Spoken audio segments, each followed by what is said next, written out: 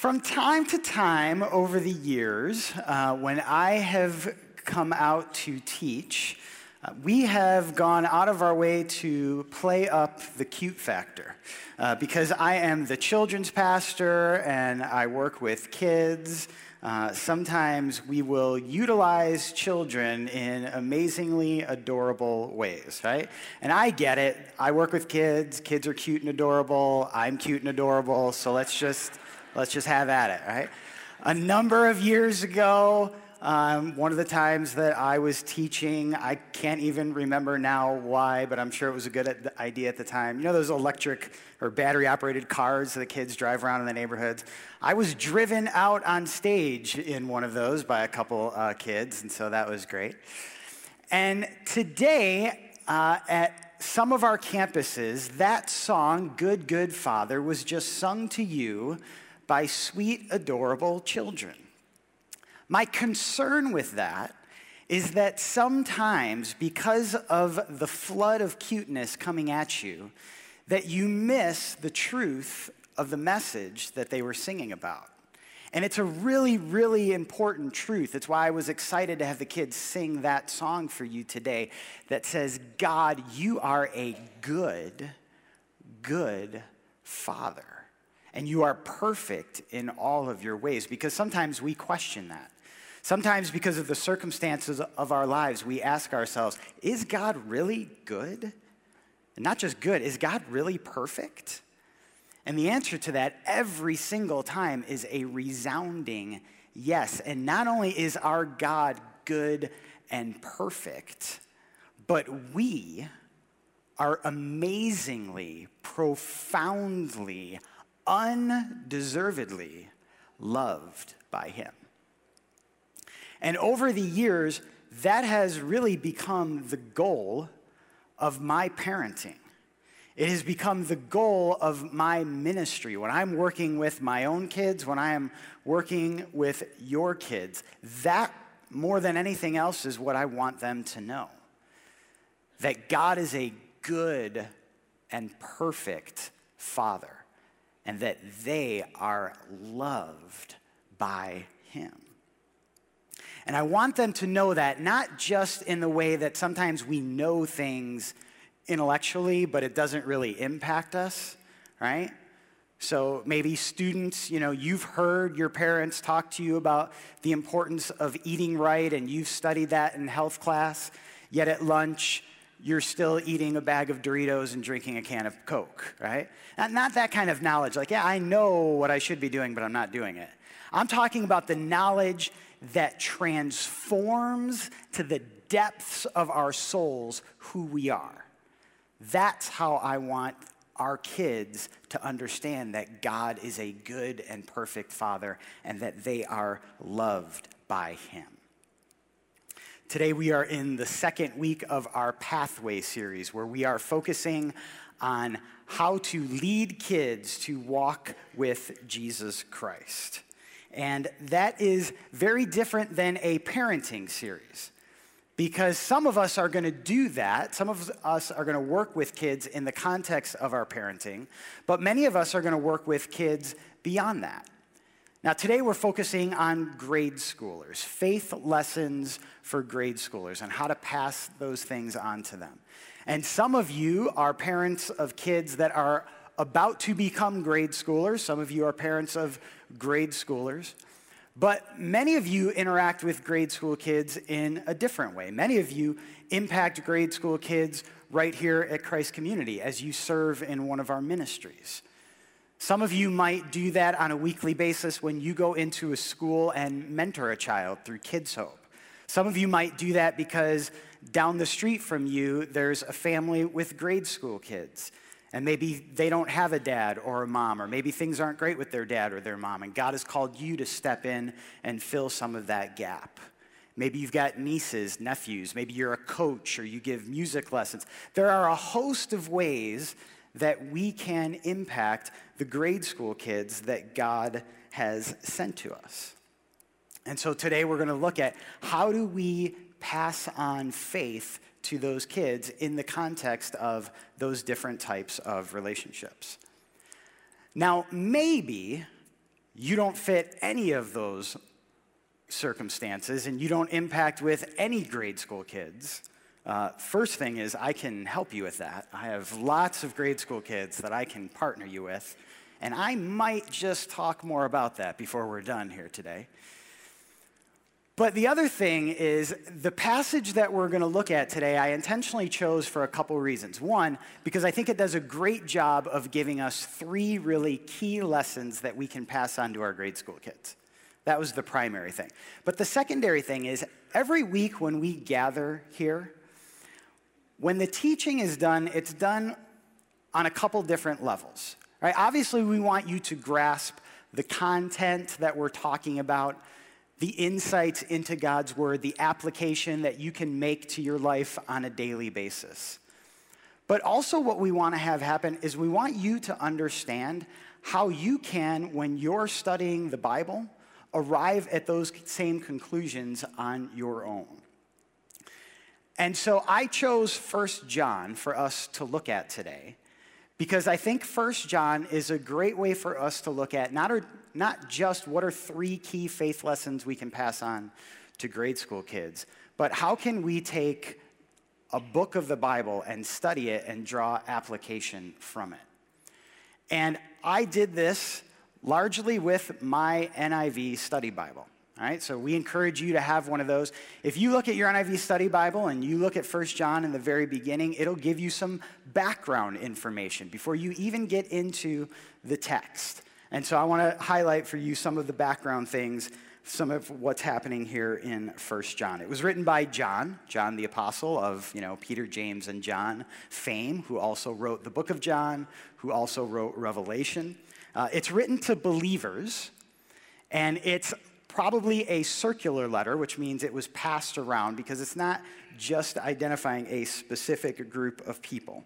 1 John is written largely to deal with a particular lie, a particular heresy that was being taught and was going around called Gnosticism.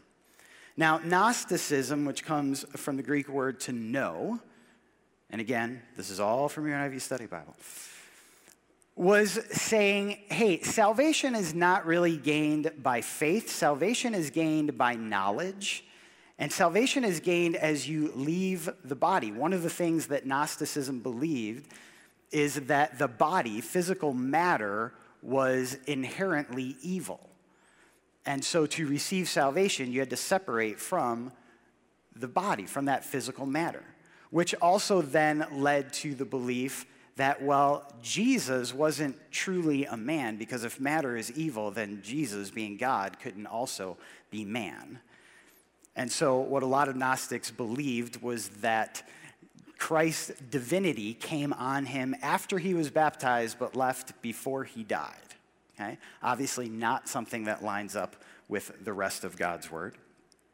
And also because of this, if you think, the body is inherently evil anyway, then it doesn't really matter so much what you do with it. So a lot of people that subscribe to this belief led incredibly immoral lives because, well, what difference does it make? I'm in something that's inherently evil anyways. Now, how does all of this connect to passing faith on to our grade school kids? We are going to look at that and look at 3 very large themes that 1 John addresses. But before we do that, I want to look at the first 4 verses of 1 John. And I want us to see how, no matter what your context is in working with grade school kids, what is the underlying common thing that all of us can do to pass on faith lessons to them? Because I know in my experience, and just so you know, here's my experience. I've been working with kids and youth and families for almost 25 years now. My own family situation is God has entrusted 5 children to us, 4 sons that live in our home that we have raised. And about a year ago, God brought a 17, now 18-year-old girl that doesn't live with us into our lives, but who spiritually is very much our daughter. And so that is my kind of context when I think about what my experience is and has been with grade school kids.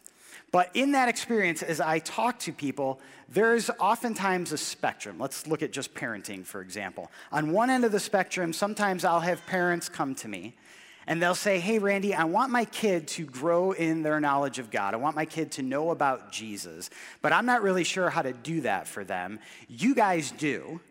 You are the Jesus experts, and so I'm going to bring my kid to church and entrust them to you to teach them who Jesus is. Okay? That's no good. That's not our approach. That's not how we want you to look at our partnership together. We as a church very much believe that God has called parents, first and foremost, to teach and train their kids in the ways of God. And we are here to support and partner with you, because God has not called you to do that on your own. But that's one end of the spectrum. At the other end of the spectrum is sometimes parents who say to me, Randy, my kid's at church every time there's something going on, but we're only doing 3 additional Bible studies with them during the week, and I'm concerned that that's not enough, okay? And to those parents, I would simply say, breathe, okay? Just slow down. And so here's what I would say is a great way for all of us to approach this together. And it comes from 1 John chapter 1, verses 1 through 4. That which was from the beginning, which we have heard, which we have seen with our eyes, which we have looked at and our hands have touched, this we proclaim concerning the word of life. The life appeared. We have seen it and testify to it. And we proclaim to you the eternal life which was with the Father and has appeared to us. We proclaim to you what we have seen and heard, so that you also may have fellowship with us. And our fellowship is with the Father and with his Son, Jesus Christ. We write this to make our joy complete. So here's what John is saying. John's saying, look, this is what we personally have experienced. This is what we've seen, this is what we've touched, this is what we know, and this is what we're proclaiming to you. And I would say that is the best place for you to start in terms of passing on faith to the kids that God has entrusted to you, is to model for them what you are experiencing in your relationship with Christ. For you to live well the faith that God has given you in front of them. And then certainly you want to add to that by bringing them to church and getting them around other people that know him and being strategic about how you at home study God's word and discuss it together. But first and foremost, the most traction you will get is for those grade school kids in your life to see you living out your faith, to hear you talking about the difference that Christ has made in your life. And I get the fact that in certain contexts, you have more freedom to do that in others. But as best you can, discuss those things. And there's ways to discuss what Christ has done and is doing in you without specifically mentioning the name of Christ if you are in a context where you're not able to do that. But whatever your context is, first and foremost, live out your faith well in front of them. Say, this is what I have experienced. This is what I know. And I want to pass that on to you so that we can have fellowship together, so that the fellowship I am experiencing with Christ, you can experience with Christ, and we can experience that fellowship together. I want to give you an example of that. A guy I know named Keith Farron, he has this pretty remarkable ministry where he has now taken and memorized entire books of the Bible. Not just, like the one chapter guys, like the book of John, for example. And he will go and he will recite, perform, if you will, the book of John in front of groups of people. But in addition to that, he has written books and he does a lot of great teaching on how to study and how to love studying God's word. And a number of years ago, he wrote this book called Like Ice Cream, The Scoop on Helping the Next Generation Fall in Love with God's Word. Now, let me explain to you why, actually, I'll let him explain to you why the cheesy pun in the title, all right? So here's what Keith has to say. What's with the title? Ice cream. Just saying the words brings a smile to my face. Also tempts me to stop writing, head downstairs, and open my freezer. Let's get one thing right out in the open. I love ice cream. Growing up, there were two events that happened nearly every day in our home. Dinner as a family at 6, a bowl of ice cream at 8. You can blame it on my dad. After all, he's had the same love for ice cream, including the daily 6 dinner, 8 ice cream schedule since he was a kid. So I guess you'd better blame Granddad Farron. Rumor has it, the ice cream addiction started with him. And guess what? All 3 of my kids love it too. Another generation of Farrons hopelessly and happily addicted to ice cream. Not too long ago, I was driving down the street and the thought came into my mind. Am I passing down my love for God's word the same way I'm passing down my love for ice cream? I'm not just talking about am I doing it, but am I doing it in the same way, just as easily, just as naturally, just as joyfully? I never sat my kids down and said, kids, here's what your mother and I love about ice cream. It's tasty, it's creamy, it's cool and smooth. It comes in many delicious flavors. No, not even close. I just ate it regularly. They saw me love it, and I served it to them. Sometimes plain, sometimes on a cone, and now they love it. I want my love for God's word to be passed on to them as it was passed on to me. I want that love to be generational, just like ice cream. So what he's saying is, I have this thing in my life that I love, and I love it passionately. And because I love it passionately, it was just natural for me to pass on that love to my kids. They just got caught up and swept up in the experience of it. And guess what? Now they love it too. And so what the book is about and what the question is he's asking is, how do we do that with the kids that we have in our lives? How do they see us experiencing this love for God's word, and how is that passed on to them? That's what should be happening, naturally, joyfully. And we want to help you with that. If you were here last week, you heard us talk about this new resource that in KidsWorld and Student Ministries we've put together to help you engage your kids on this pathway of following Christ, and we've called it Parent Pathway. And so one of the things that we have available for you is a part of that, our Bible recommendations. So no matter what age of kid you have, we've got a certain Bible that we recommend that you put in their hands and begin to read with them. Now, maybe in the context of your relationship, it's not a kid that's in your home that you can have that ice cream with on a daily basis. Well, maybe then you find a way to have that discussion with them from time to time or once in a while, or maybe you have the ability to simply pass them a Bible and say, hey, we're going to talk about this from time to time. Whatever it is, you've got to figure out what is the context that God's put you in, and how can you, within that context, pass on lessons of faith to your kids. So, the 3 themes that we're going to look at that come from the book of 1 John, that are in the intro section of your NIV study Bible, are belief, obedience, and love. Those are the 3 faith lessons that we want to pass on to our grade school kids. Those are your 3 fill-in-the-blanks for today. So if you have to leave early, you've got all the answers now. Belief, obedience, and love. And so I looked, and there's a few verses that I think encapsulate all 3 of those things, and then we're going to look at each one individually. So in 1 John chapter 3, verses 7 to 10, talks about all 3 of those ideas, belief, obedience, and love.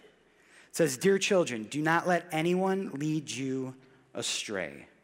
Belief. The one who does what is right is righteous, just as he is righteous. The one who does what is sinful is of the devil, because the devil has been sinning from the beginning. The reason the Son of God appeared was to destroy the devil's work. No one who is born of God will continue to sin because God's seed remains in them. They cannot go on sinning because they've been born of God. This is how we know who the children of God are and who the children of the devil are. Anyone who does not do what is right is not God's child. All of that's talking about obedience, and here's the love part. Nor is anyone who does not love their brother and sister. So we're going to look individually at each of those, but before we do, let's pray together. God, thank you for your word. Thank you for the fact that you entrust kids into our care. Whether that's in our home or in our work or in a volunteer capacity, many of us in this room have the right and the responsibility to speak into the lives of children. And I pray that we would steward that responsibility well. And I pray, God, that as we look at belief and obedience and love, that you would give us ideas into how each of us can do that in the specifics of the context that we are in with particular grade school kids in our lives. In Jesus' name, amen. So as I was looking in my NIV study Bible and it identified these three themes, it also identified passages from 1 John that went with each of them. So those are the passages that we're going to look at, okay? Now you might be sitting there saying, man, Randy, didn't you do any of your own work for this message? Yes, I did. I bought an NIV study Bible. We've been telling you to do it for years, so, you could have been up here teaching. But, all right, belief. A good section that talks about belief is in 1 John chapter 2, verses 21 to 27. John says, I do not write to you because you do not know the truth, but because you do know it, and because no lie comes from the truth. So John is writing to believers. He's writing to people that he knows already know the truth. Verse 22, who is the liar? It's whoever denies that Jesus is the Christ. Such a person is the Antichrist, denying the Father and the Son. No one who denies the Son has the Father. Whoever acknowledges the Son has the Father also. As for you, see that what you have heard from the beginning remains in you. If it does, you also will remain in the Son and in the Father. And this is what he promised us, eternal life. I'm writing these things to you about those who are trying to lead you astray. As for you, the anointing you received from him remains in you. And you do not need anyone to teach you, but his anointing teaches you about all things. And as that anointing is real, not counterfeit, just as it has taught you, remain in him. So what's going on here is there are some people that are actively trying to teach things that are false to the church. And John is saying, hey, I want you to be aware that that is happening. You don't need to fall for that because you've been taught the truth and you have the anointing of the Holy Spirit in you that is continuing to teach you the truth. So remain in him.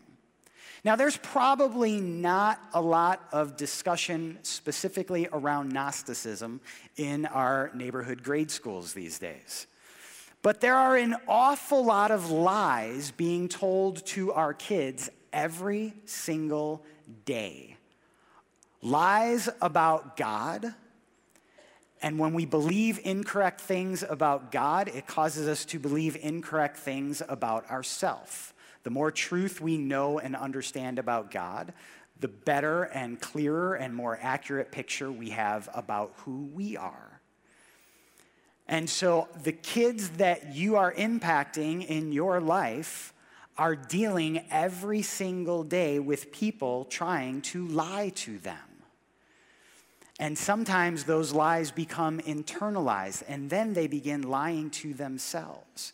And so it is incredibly important that we help our kids understand the truth about who God is and what God has done and what God is doing and who they as kids are and who God is calling them to be, who they can become in him. And the way to do that is to expose them to the truth of God, which of course starts with his word, which is what we've already spent some time talking about. We need to be really strategic and intentional about our kids being taught the Word of God. Certainly at home and certainly here. And again, I get the fact that this is not directed only at parents. And so in some of your relationships with some of the kids, you're limited in the ways you can do this. But as best you can, as often as you can, expose them to the truth of God's Word. And certainly, if you are parents and you have much control over how much time you're spending together in God's Word or how much time you have them here in church, prioritize that. Make that a key value. In the attendance pattern that your kids see you as a family have, are you sending them the message, hey, gathering together with the church to worship and to study God's Word is priority over everything else? Or are they understanding it's priority until something else important comes along, like whatever season of sports we happen to be in, and then this priority drops for a while? The more they are around and exposed to the truth, the more they will understand about who God is. My wife and I grew up together. I've known her since I was 7 years old. Yeah, oh yes, that's adorable. And she has been in love with me now most of her life. And I know a lot about her. So if a group of us were to sit down and play the game, two truths and a lie, it'd be pretty easy for me to identify with my wife what are the truths and what is the lie, because I know her so well. And that's what we want for our kids. We want them to know God so well that when they hear a lie from media or from somebody else in their life or from themselves, that they can identify pretty easily and pretty quickly, that's not true. I don't even need to mess with that. And that will not always be easy. There will be times where you understand the value of getting your kids here and they do not. Right? Not too long ago, we had a night of worship where we came together as a church, all campuses together to worship God. And my kids weren't super excited about coming to that. They had been at church already in the morning, and they had stuff they wanted to do in the evening. And as we talked about the value of being here and why it was important, the longer that conversation went, the worse the attitudes got. And my kids' attitudes, too, was also going down. And at one point, one of them looked at me and said, "I hate worship." Oh, made me so proud. And I said, "You are just like your mother." No, I didn't say that. I didn't say that. And I certainly wouldn't have said that if she were in this service, but she's not in this particular service right now, so. But we will need to parent our kids to understand what's best for them, even when they don't. So expose your kids to the truth as often as possible. Make it accessible for them. I was at dinner a few months ago with some people at this restaurant, and I'm diabetic, so I generally do a pretty good job avoiding desserts at dinner, restaurants, things like that. And that was my intention going in. This particular restaurant, though, it wasn't just the server coming at the end and saying, "Hey, anybody save room for dessert?" No, she had this tray of desserts that she brought right to our table. And it wasn't just like a display tray. She made it really clear, "No, if you want this one right here, I'll leave it with you."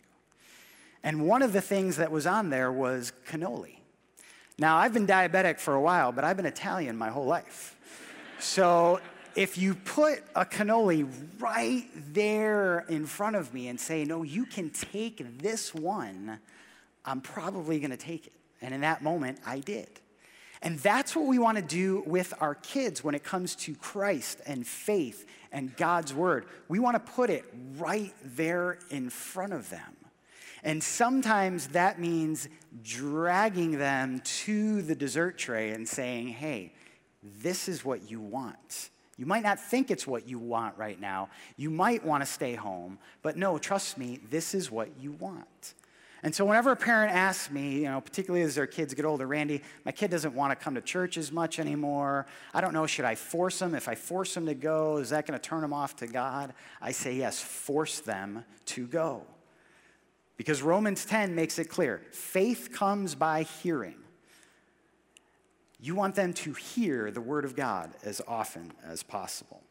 The more they know of the truth, the more they believe about the truth, the more they will want to obey. So let's move on to the next faith lesson, obedience. For that, we're going to look at 1 John chapter 1. We're going to start in verse 8 and keep reading through the beginning of chapter 2. If we claim to be without sin, we deceive ourselves, and the truth is not in us. If we confess our sins, he is faithful and just and will forgive us our sins and purify us from all unrighteousness. If we claim we have not sinned, we make him out to be a liar, and his word is not in us. My dear children, I write this to you so that you will not sin. But if anybody does sin, we have an advocate with the Father, Jesus Christ, the righteous one. He is the atoning sacrifice for our sins, and not only for ours, but also for the sins of the whole world. We know that we have come to know him if we keep his commands. Whoever says, I know him, but does not do what he commands is a liar, and the truth is not in that person.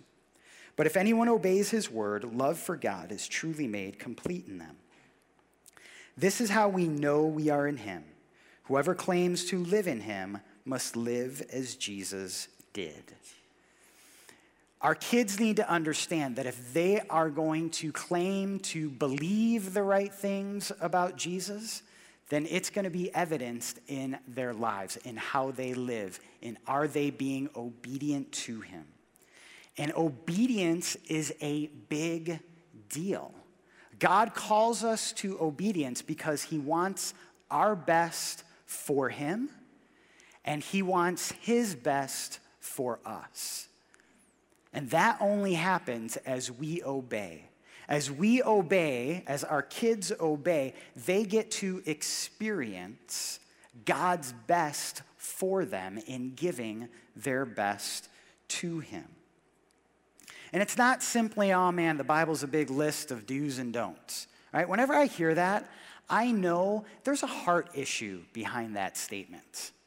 Because things that we love, things that we're passionate about, we don't mind the lists of do's and don'ts, right?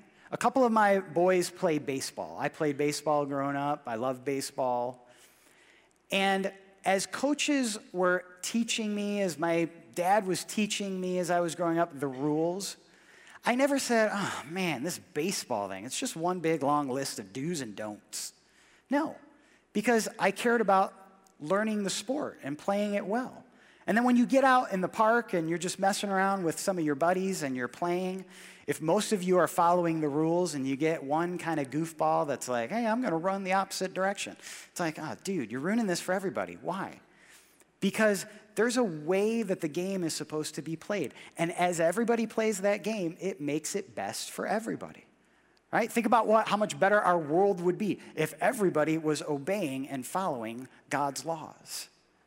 You wouldn't have to hear about all the things you hear about on the news. I wouldn't have to have, identity theft insurance for my 10-year-old if I knew, everybody's going to live and follow God's best for them.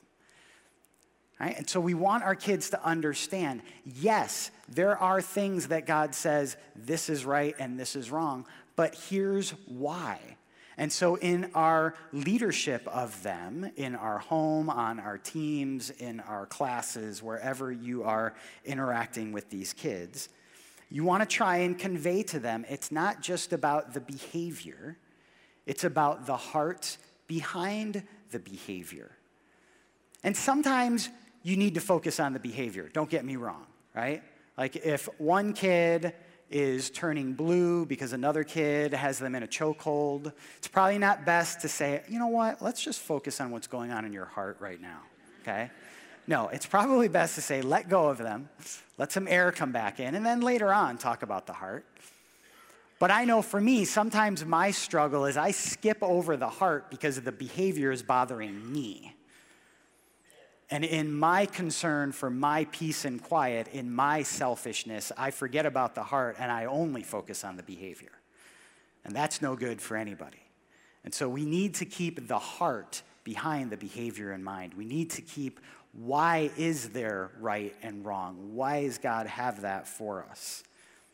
You know, an example that was passed on to me by my parents had to do with stewardship and giving. My parents instilled in me, hey, any money we get, 10% of it goes back to God. And that back to part was important to help me remember, well, it's his to begin with. So I'm only giving back to him a portion of what it was. And so when I had my first job, when I was 13 years old, when I started making money, I started giving 10% of it back to God because that's simply what I had been taught. And so I want to pass that on to my kids as well. And again, the whole cannoli thing. If you're going to give your kid $1, don't give them a dollar bill, give them 10 dimes. Make it really easy for them to follow up in the act of obedience. If you're going to give your kid $10, don't give them $10, give them,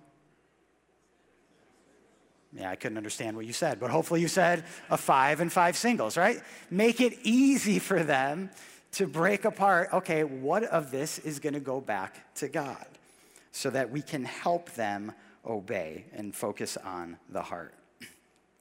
And when we grow in our obedience, one of the things that God tells us to do very clearly is to love others, which is really hard because loving others means I'm focused more on you than I am on me. And if it's hard for us as students or adults, it's certainly hard for our kids and our younger brothers and sisters. So let's look at the love section, or one of the love sections in 1 John. I chose chapter 4, verses 9 to 12, and then we're going to drop down to verse 19 to 21.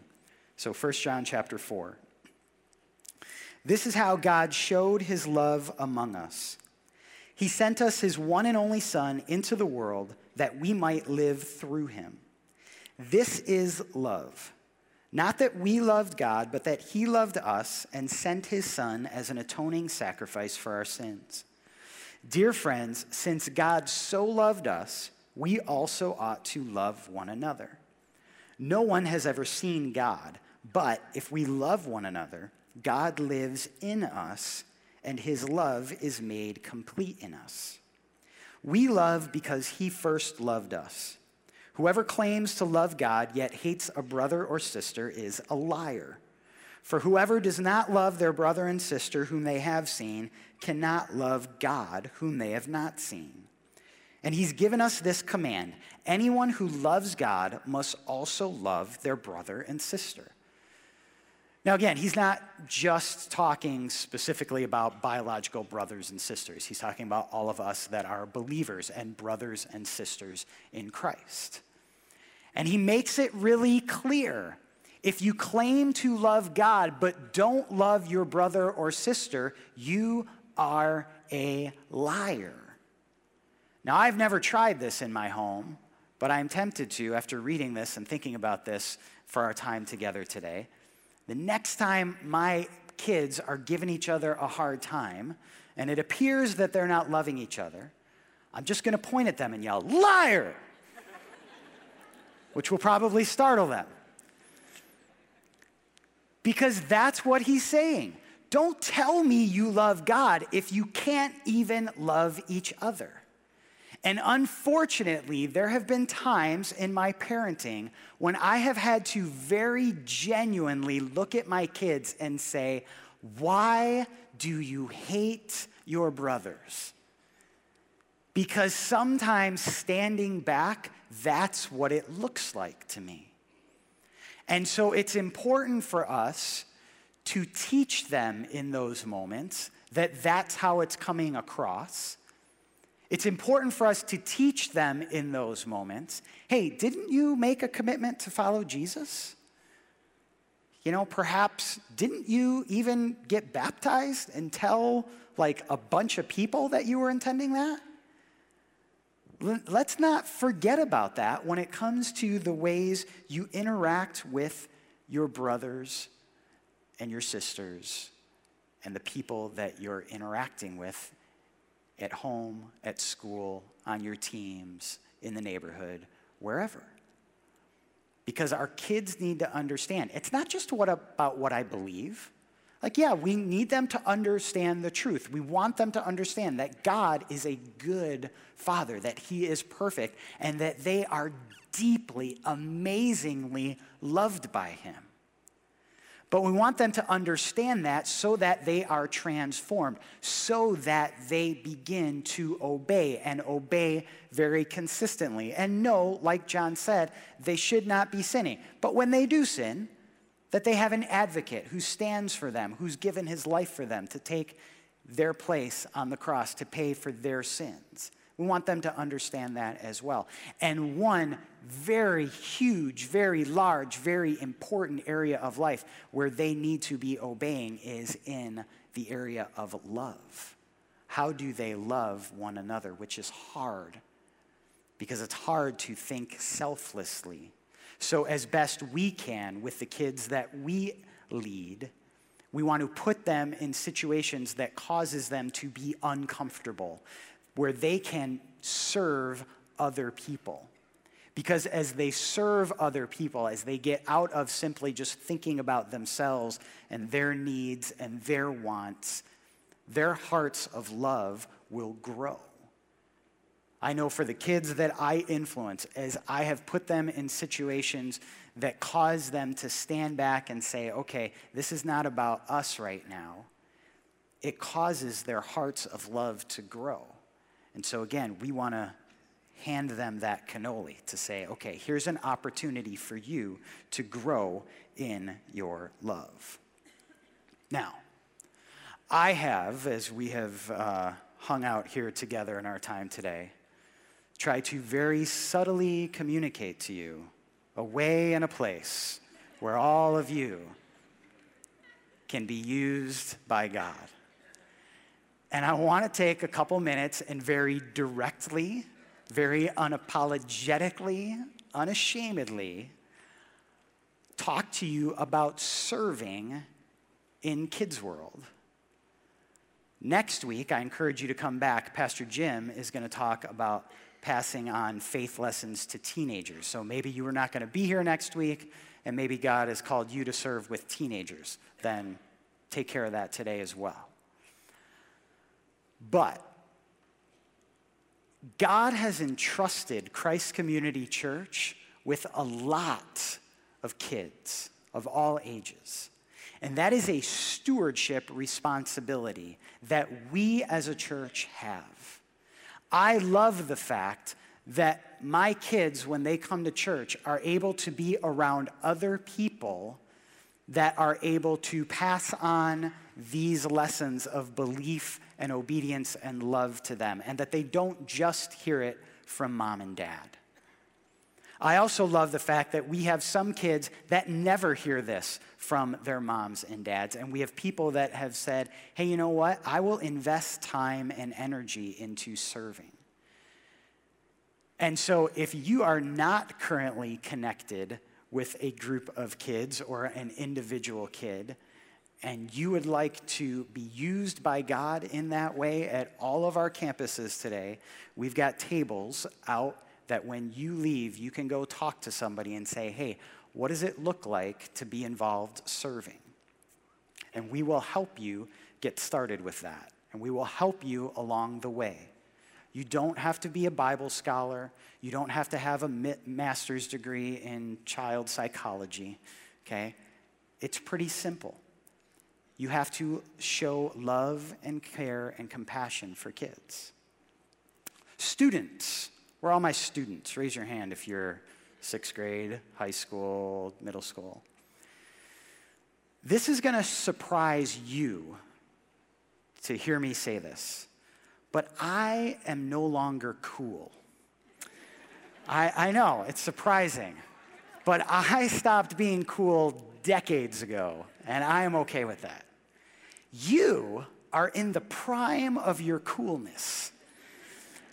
And so when I can connect you, who the grade school kids look at and want to be, if you love Christ and are able to pass on your love for Christ, remember the first passage of scripture that we looked at, what you have seen, what you have experienced, that gets a whole lot of traction with kids that, quite honestly, I as an adult can't get with them. There are ways you can speak to the life of a grade school kid that I no longer can.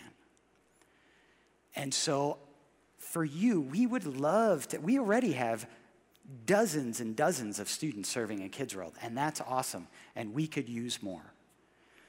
And for those of you that are adults that work with those students, welcome them, teach them, show them patience, because it's super important that they're involved. The last thing I want to specifically talk about are children with special needs.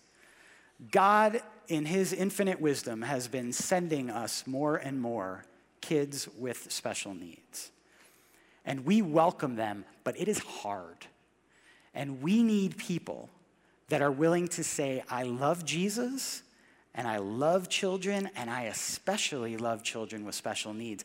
And I would be willing to spend time and focus caring on one specific kid to help them believe right, obey, and love well.